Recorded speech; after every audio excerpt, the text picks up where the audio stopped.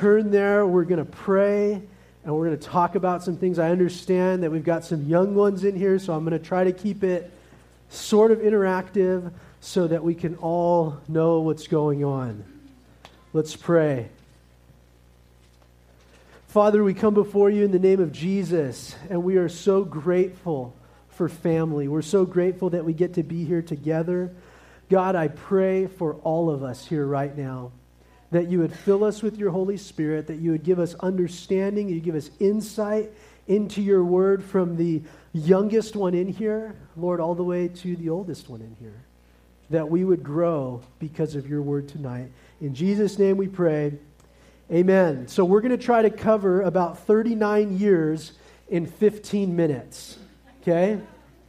We're going to cover a long process. If you know of Abraham, who knows of Abraham? Who's heard of Isaac? Who's heard of Jacob? Jacob had 12 kids. One of his youngest ones, the second to the youngest, was named Joseph, and he was the favorite. How many favorite children do we have in here? Right? I know I could raise my hand with authority and conviction, knowing that I'm my mom's favorite. Right? It just works that way when you're the only boy. Mom loves you more. And so that's just kind of the way life is. But here's the thing. Out of a family of 12 kids, Joseph, everyone say Joseph. Joseph was the favorite. And his brothers didn't like it. And the dad favored him so much, he gave him a special jacket. It had all these colors on it. And I'm sure he used to go to his brothers and be like, hey, did you check out my new jacket, man? I got the new jacket. Did you get a new jacket? No, oh, you did? Okay, I got a new one. And he's just super kind of punk kid a little bit, it seems like. And that's who we've got in Joseph. Joseph has dreams all the time. Check this out in chapter 37, verse 6. We know that Joseph is 17 years old at the time. He says to his brothers, hear this dream that I have dreamed. There we were, binding sheaves in the field, and behold, my sheaf arose and stood upright, and indeed your sheaves stood all around and bowed to my sheaf. And the brothers said, are you going to reign over us? Verse 9, he says, then he dreamed another dream. He told his brothers and said, look, I dreamed another dream. This time the sun and the moon and the 11 stars bowed down to me. So he told his father and his mother. His father rebuked him. He said, what's this dream you have dreamed? Shall your mother and I and your brothers indeed come and bow down before you? And so he's got these dreams, and he tells the family, he goes, yeah, we're putting stuff together, and the thing I put together stood up, and your guys all bowed down to mine. They go, you punk. No, they didn't. And then he goes, I had another dream that the sun and the moon and the stars, they all bowed down to me. And the dad's like, hey, man, I know you're my favorite. But don't be talking like that. It says that the brothers got very angry at him. And then something really bad happens. Who in here has ever had something bad happen to you?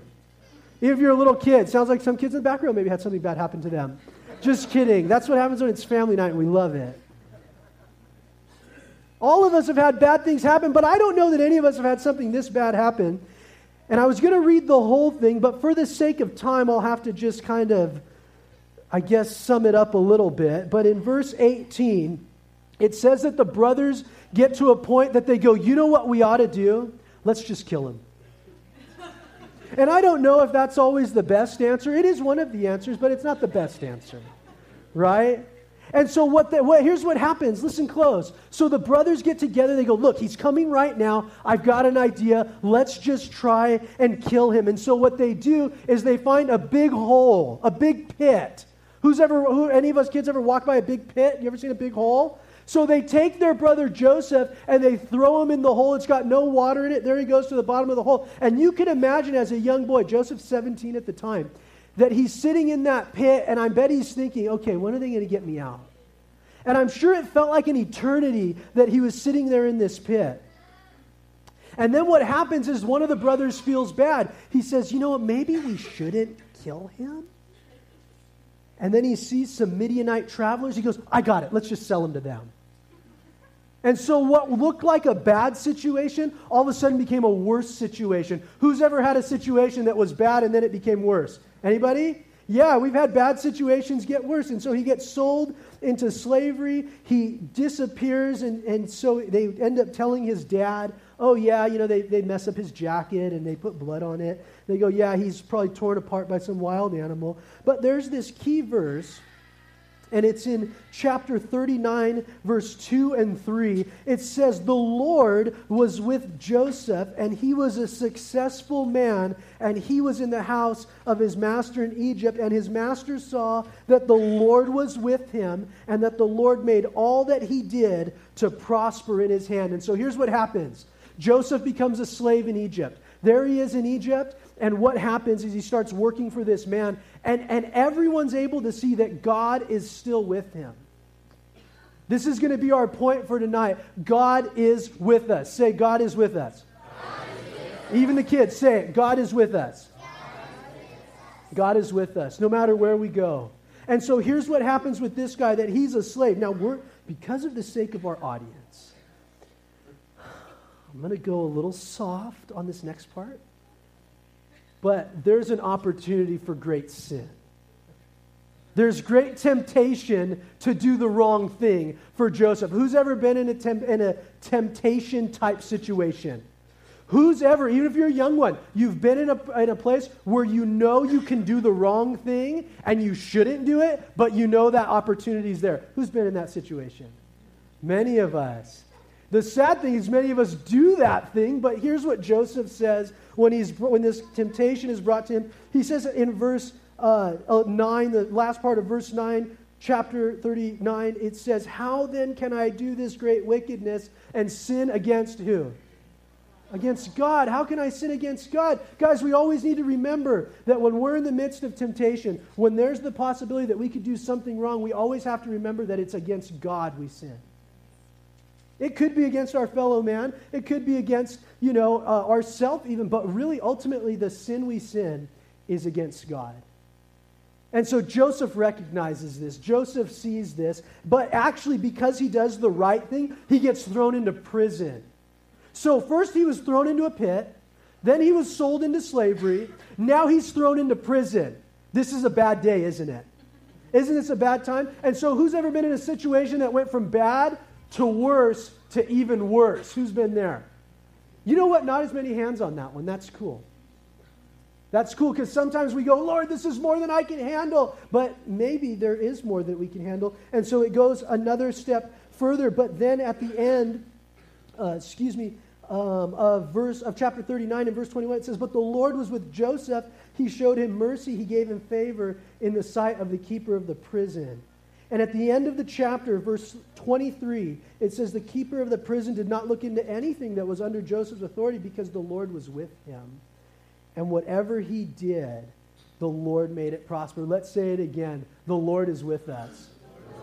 The Lord is with us, guys. We cannot forget that no matter how bad things seem to be, God is still with us. And then as he's in prison, chapter 40, we're going to speed up a little bit.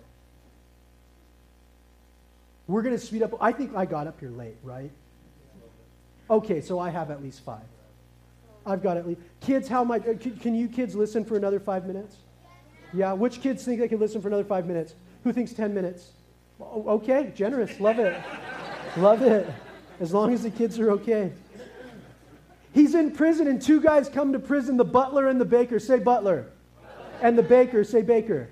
So we've got the butler and the baker that are in prison with him. They have these crazy dreams. They're freaking out. And Joseph interprets their dreams. And of course, he attributes it to the Lord. He says, God can interpret your dream. And so these people are having some dreams, some crazy dreams. And they go, what does it mean? And so, do you know what the dreams were? What were they? Let's hear them. What's your name, bud? What? Sullivan. I thought you said Solomon. I was like, well, no wonder you know it. You're the wisest guy here. So what happened in the dreams, buddy?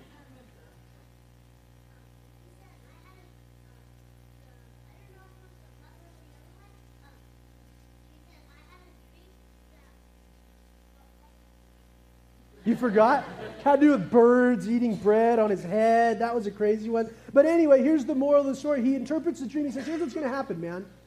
God, he says to the butler, God's going to raise you back up. To the baker, he says, sorry, buddy, the news isn't so good. And he's going to die, and he does.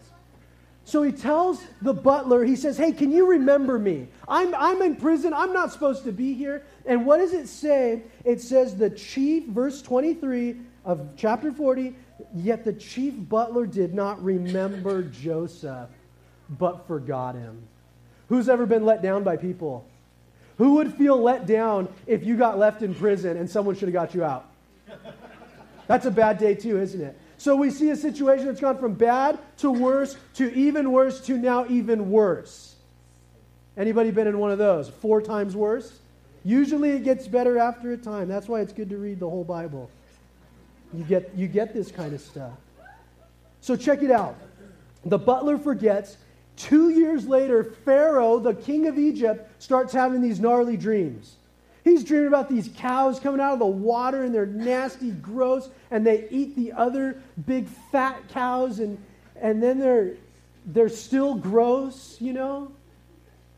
And Pharaoh's like totally tormented about it, and the butler goes, I remember my faults this day. There was a guy, king, 2 years ago that told me to tell you that. He knows how to interpret dreams. So they bring Joseph out. Check it out. They bring Joseph out, and he says, hey, can you interpret dreams? Verse 16, 41:16. He said, it's not me. God will give Pharaoh the answer. And so what happens is he interprets the dream for Pharaoh. He tells him what's going to happen. He's going to be there 7 years of plenty. Say plenty. Then there's going to be 7 years of famine. Say famine. And the plenty is going to be forgotten by the famine. And so what happens is that because Joseph can interpret dreams, Pharaoh brings him out of prison and he rises him up to second in command in all the land of Egypt. And we learn something here. It says that Joseph, when he was set up as the second in command to Pharaoh, he was, listen to this, 30 years old. That means he had gone from a 17-year-old thrown into a pit, and it wasn't until he was 30 years old that he was finally restored. Anybody been through a long trial? Yeah? Any kids ever gone through a hard time? Solomon, what's the longest time you've ever gone through a hard time?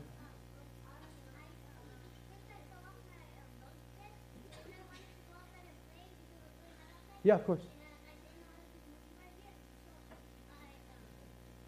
Don't tell me you fell off the monkey bars. Oh.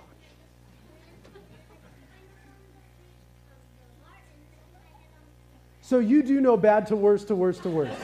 Yeah. How long was that? About what? 30 minutes? Was it a few days? How long was it bad for you? About 30 seconds, and then it's better. Okay.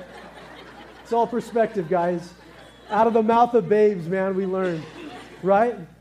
Hey, guys, some of us go through trials for a long time, don't we? But you know what? Those dreams that Joseph had, you guys remember the dreams we talked about? Those were still promises from God.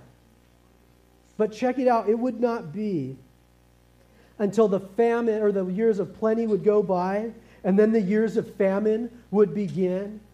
And by the time Joseph actually reveals himself to his brothers is not until chapter 45. And in chapter 45, he says this to his brothers in verse 7. It says, God sent me here before you to preserve a posterity for you in the earth and to save your lives from this great deliverance. Joseph, when he says these words, is 39 years old. He went from 17 years old when all this stuff was happening to finally receiving the promises of God at 39. How many years is that? Like 22? Am I right on that? I didn't write the math in my notes. 22 years. 22 years to get the promise of God. Who in here has ever waited for a promise of God? Who's still waiting for a promise of God? Yeah. Guys, don't lose heart. Don't lose heart. And so I want to say this to the little ones, and I want to say it to the big ones. I'm going to finish with this verse right here. As we looked at the story of Joseph in, Jim, I'm pretty sure close to 15 minutes. Right? Okay, because Jim's like, I'm coming up there. I'm coming up. All right. Kids, we still good? Kids, can I read one more verse to you? Yes? Okay, one more verse. Okay, Galatians chapter 6, verse 9. Galatians chapter 6, verse 9. Before we read it, what was our point for today? That God or the Lord is what?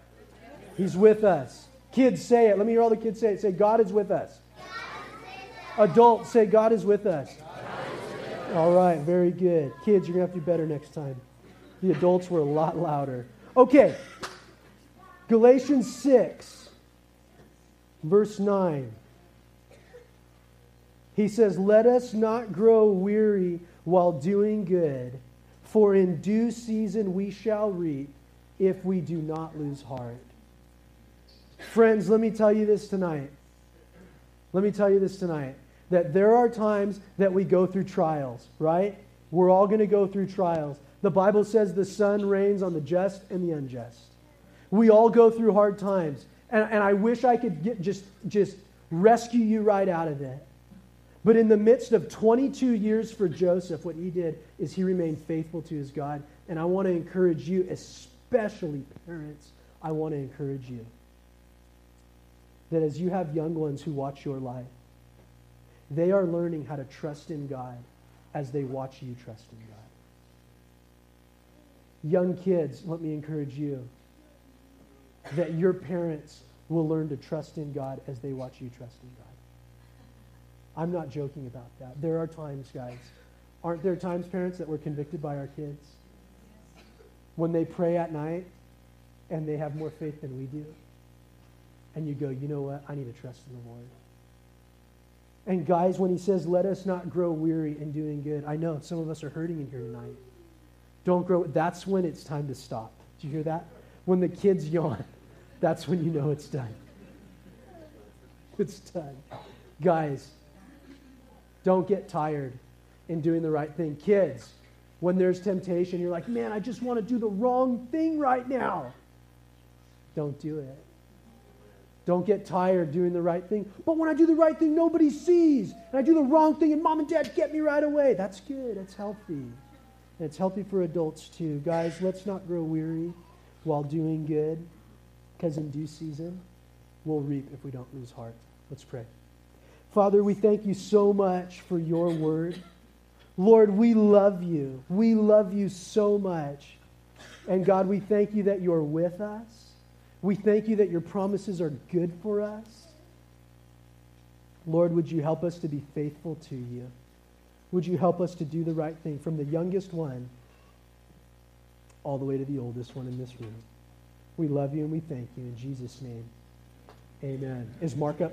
Oh, I would like to introduce Mark.